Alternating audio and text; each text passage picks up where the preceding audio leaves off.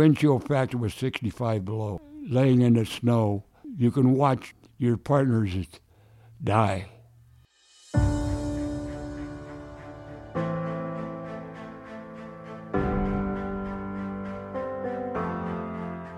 Minnesotans know cold weather. That's where Jerry Sperry grew up. But even the worst of Minnesota winters couldn't prepare you for the depth of cold that Jerry experienced in the mountains of North Korea 72 years ago. It was 35 below, not counting wind chill. But the cold was a secondary concern for Jerry and his fellow Marines. They were under attack, surrounded and severely outnumbered by a massive force of Chinese communist troops which had just entered the Korean War. It was the Battle of Chosin Reservoir. There would be thousands of Marine casualties, and there could have been many, many more. But the Marines fought with incredible ferocity, fending off constant human wave attacks that came at great cost to the Chinese. Despite the odds, the Marines were able to fight their way along a mountainous road that allowed them to escape annihilation. Marine Sergeant Jerry Sperry was in the thick of what's considered one of the most legendary battles in Marine history. He was wounded, but made it out as one of the chosen few, as they've come to be known over the years. That battle also began a long association between the Marine Corps and the Tootsie Roll, which Jerry can explain with great delight.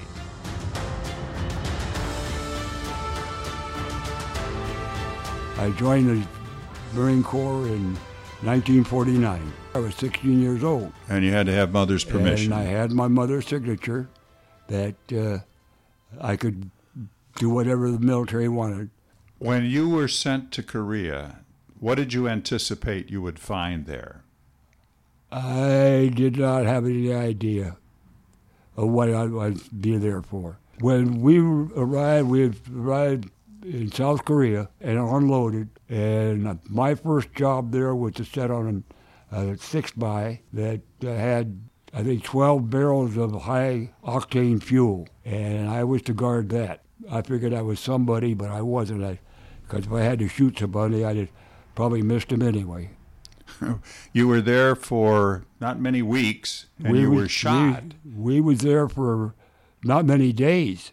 I was wounded the first time in September of 1950. There were two of us standing on the hill. One was Blackjack Stevens. He was Captain Blackjack Stevens. He was the company commander. We was on top of the hill, and the rest of the guys, mortars and machine gunners, were down at the bottom of the hill. Blackjack was like me. He wasn't scared of too much of anything. I was bleeding like a stuck hog, and I come running off the hill, and I was hollering at him to get up on top of the hill and help the captain. Where were you hit? I was hit in the lower arm, and I got that fixed, and they sent me to Nara, Japan for R&R. I was supposed to go to come home to go back to the States, but instead they took me to Hungnam and dropped me off the boat. I had to get my way back up to my unit. So was that at your request? No, that was I was scheduled to go. You were ordered to come back. I was scheduled to go to the Incheon landing. That didn't happen. The boat turned around and went the other way and took me up to Hungnam and dropped me off. And I started looking for my unit, and I found them on the 18th or 19th of November.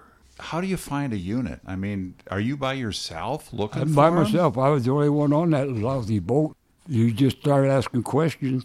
Sometimes nobody knew where anybody was. You start asking questions, and if you're lucky, you'll find a jeep that belongs to the Marine Corps and jump on it, and they'll take you right to where you're supposed to go. So you find your guys in November, and in late November, you're in the Chosin Reservoir. Yep.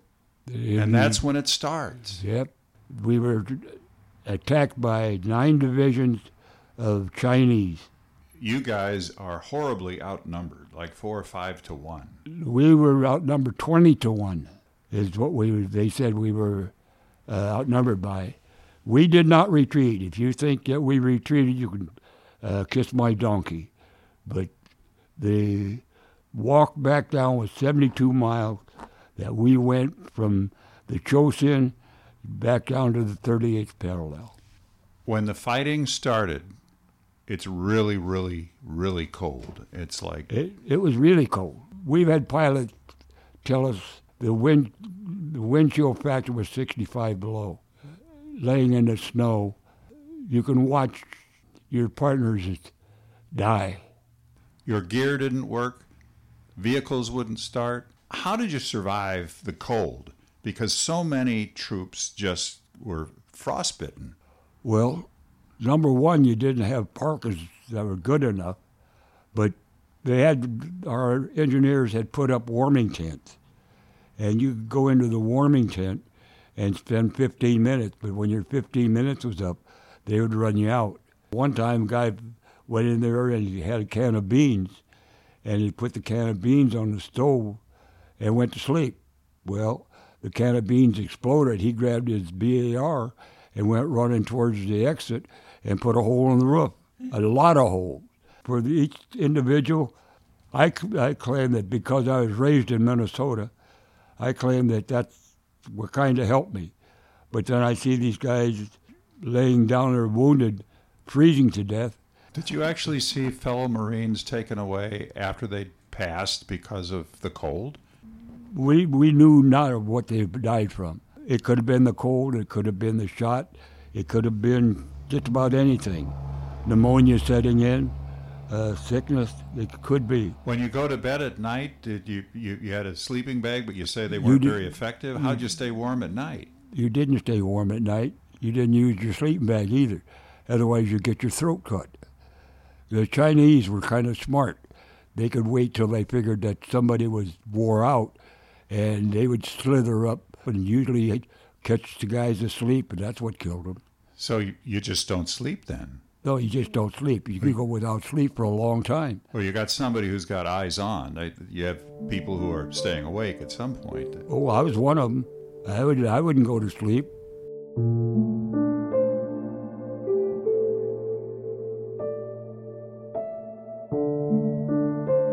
Do you remember when the attacks first started, the Chinese would attack in human waves, and they would make a lot of noise, and they would say, that was China. Marines, tonight you die, and things. Did you hear all that? That was China. Oh, yeah. And the fireworks. Yeah, the fireworks were tremendous. The ones we have here on the 4th of July, they're not even could pale in comparison. Not even show what they would. And not only that, they would only call you out your names. Like Captain Fenton, tonight you die. They knew your names? Yeah, they knew your names. And the for enemy a while, knows your name, and they're yelling out your name? They knew your names. They had a woman they called Tul City Sue. She was like the one that they had in World War II. Tokyo Rose. Yeah. She would mention a lot of names. So they're doing these stealth attacks where they're trying to catch you as you're sleeping, but they're also attacking in large numbers, and they're beating cymbals and making all kinds of noise and trying to intimidate. Well, that was human waves. That noise that they were making, that was to make their troops come aware that they were here to fight a war. So is most of the shooting at night, or is it during the day, or both? Mostly at night. Mostly at night. Yeah, they come down in droves, and we held them back till we got people up on the road to start walking, and they put roadblocks up about every couple 3 miles, it seemed like, but we always made it through there. We brought all of our wounded, our walking wounded. Did you find yourself at any point involved in hand-to-hand combat? We were in hand-to-hand combat just on a short occasion. Did you feel at any point in time, being so outnumbered and miserable from the cold with equipment that wouldn't work on occasion, that you were not going to make it out of there? Did you ever doubt your ability to survive? I think we did think we would never make it out of there. But if you get a bunch of guys like I served with, if you get that bunch, it's Katie bar the door to you, because we're not going to give up. Granted, we'll say that when we got down to the Yalu River, they did have a strap because they blew the bridge. But thank goodness for 2 units of the military that is very much well forgotten. That is our corpsmen and our airmen. They dropped the expansion bridge close enough to the river where the Army engineers could take and set it up and pull it over to the other side. That was your ticket out. If they hadn't dropped that amphibious bridge, you guys might have been annihilated. If they hadn't have bought that bridge, then I wouldn't be talking to you. Right. Hard telling where I'd be, more than likely in the Yalu River.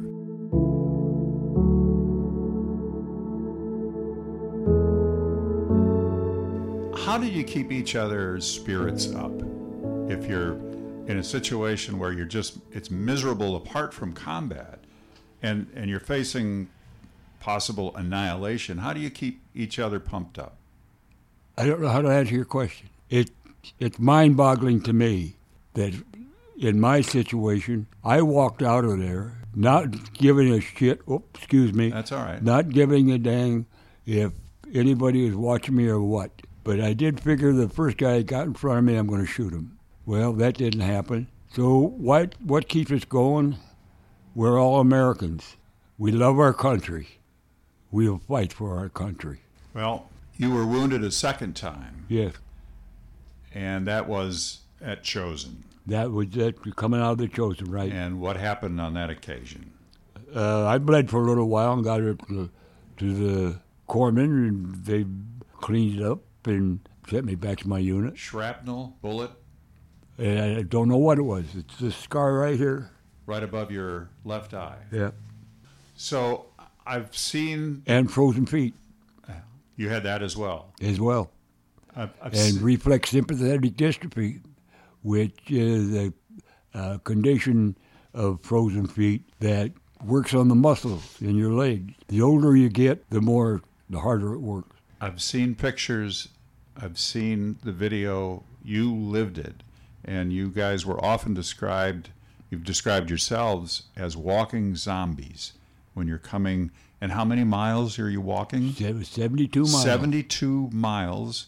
And the conditions haven't changed much. It's still winter. The depths of winter, and you're freezing your rear ends off. I just can't imagine how you made it out of there. Well, we didn't have enough vehicles to haul us out.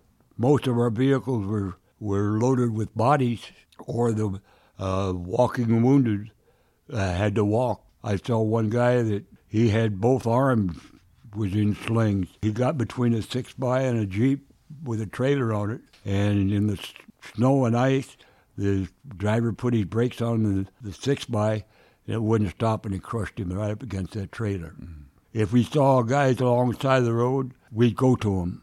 One guy decided he was going to fight whoever come after him, and it took two people to hold him down. Mm-hmm. But got him up, got him on a stretcher, and once again our corpsman, God bless them, once again our corpsman had the facilities and the way to do it by fixing him so he could at least get back to a vehicle where he could get a ride. So Major General Oliver Smith is asked about the retreat, and he says, "Retreat? Hell, we're advancing in a different direction." I'm not sure who said that. They said it was O.P. Smith, but I don't know. I'll tell you what it says.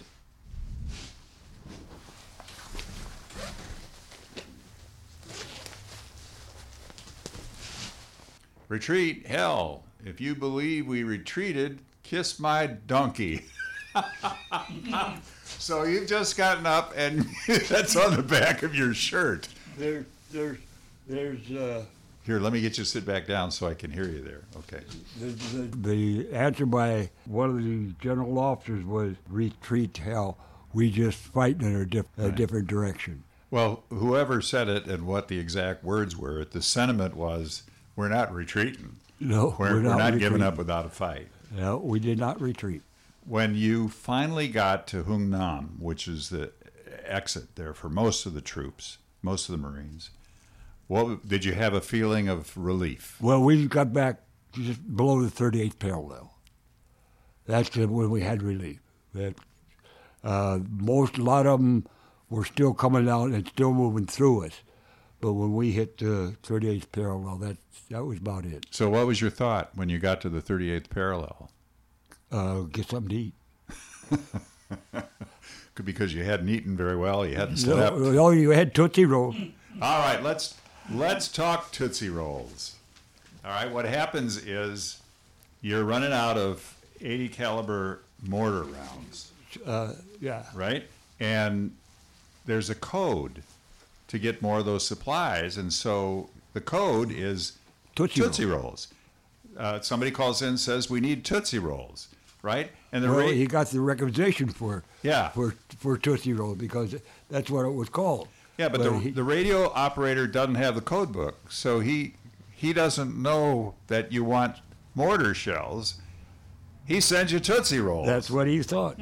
That's exactly Okay, so describe this for me now. You got planes coming in, and they are dropping, honest to goodness, Tootsie Rolls. Tootsie Rolls. Tell me what that looked like. But, those Tootsie Rolls saved a lot of lives. So, they're falling to earth, they're parachuted, they're on pallets, and they're landing around you. What are you thinking? Well, some of them landed in the wrongest place.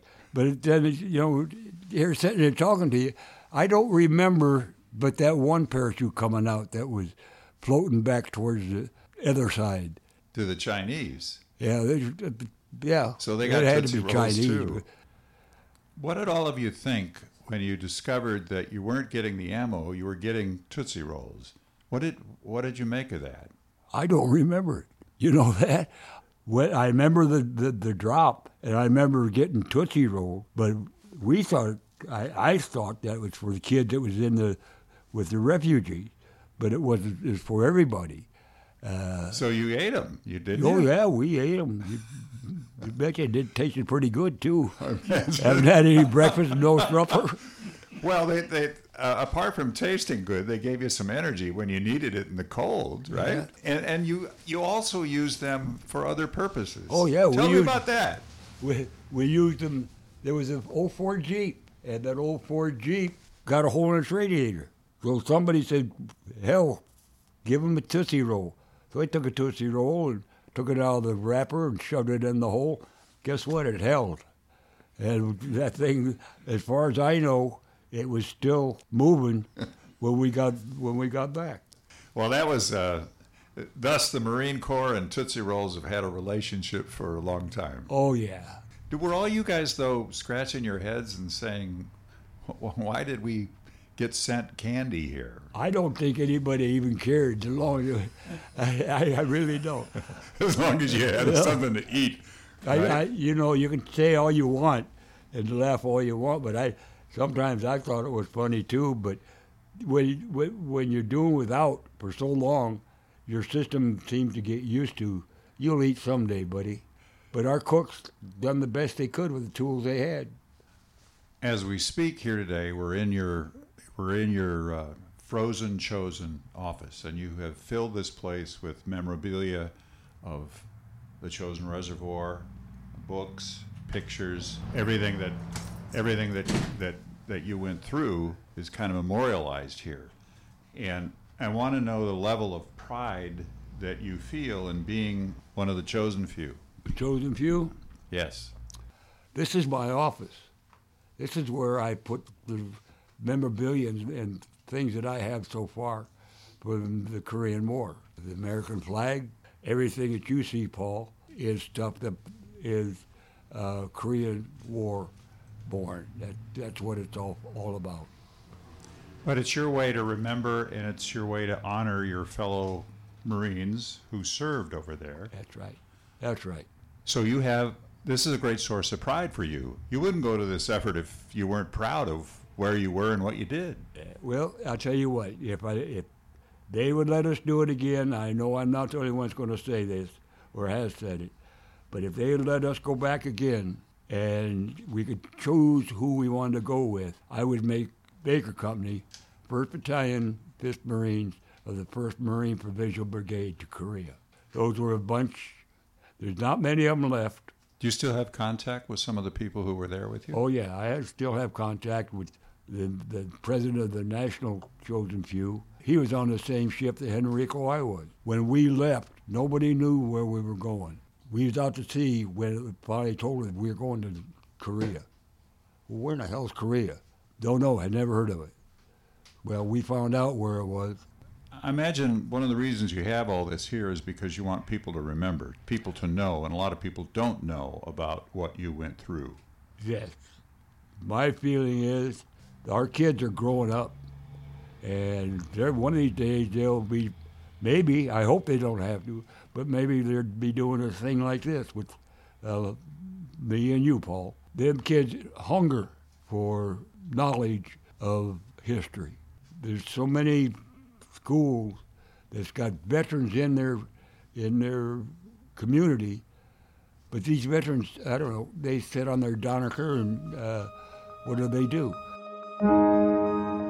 What they could do is get with a history teacher and tell them some of this history.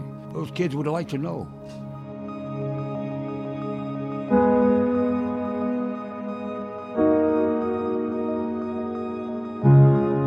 Let me ask you about Flight 102 for Honor Flight Chicago. You went on it. I did. I happened to be on that same flight. I was not with you when you went to the Korean Memorial, but I'd like to know what your thoughts were when you saw it. It was history making to me, and I learned a lot from what I saw. The veteran could do no wrong. If they needed something, all somebody would have to do is just hear that they needed. They'd be over to ask them, well, how many do you want? And off they would go and be back in a couple of minutes to give them whatever they wanted to eat. But you had not seen the memorial before. Had you been there before? No. When I was stationed at Quantico, Virginia, I had gone to the Pentagon more than once, and I always wanted to go there. But every time I went to Washington, D.C., get in that circle around the Capitol, I get lost. Right. So I figured I won't go back there no more. So when you're standing there and you're looking at it, and it's a pretty impressive memorial, and it now has the names of all 38,000 Americans who died in Korea. Was it a pretty moving experience for you? Yes. The ones in the D.C., they were so correct, so just like the guys, that you would think you were standing there talking to them. My mind has gotten changed after I've talked to Paul here, after I've talked to people there at Washington, D.C. I've changed my mind. If you don't see it, you don't know what you're missing. If you get to see it, you'll have something to remember. That's what you'll remember, what the U.S. done to those people in Korea in 1950. When you see those figures that they have there, larger-than-life figures. Oh, yeah, they're larger than life. I do not believe that whoever, there's a sculpture on that, I could not believe that they didn't see these guys face to face. Did it take you back in time? When I start thinking back, like now, it hurts a little bit, but we know they're in a better place. And let's hope to God will show that it was not all for naught. It was to take human beings and make them human, not slaves. And I will always remember it.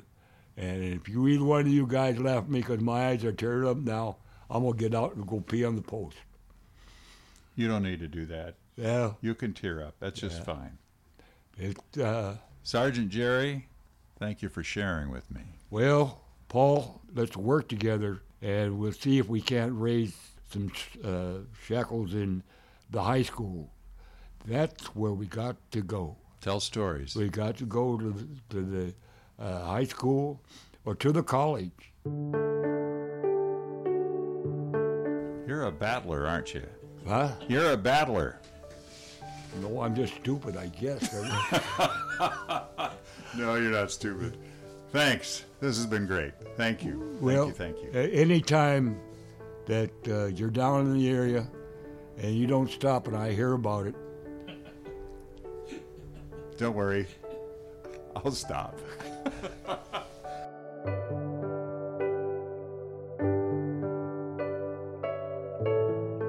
We hope you found today's Honor, Thank, Inspire episode to be informative and meaningful.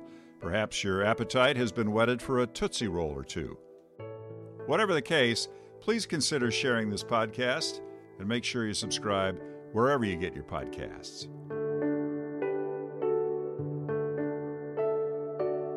The impact Honor Flight Chicago has on the lives of our veterans and their families is made possible by the generosity of our donors. To support our mission, to find our veteran application, to volunteer, or simply for more information, please visit us at honorflightchicago.org.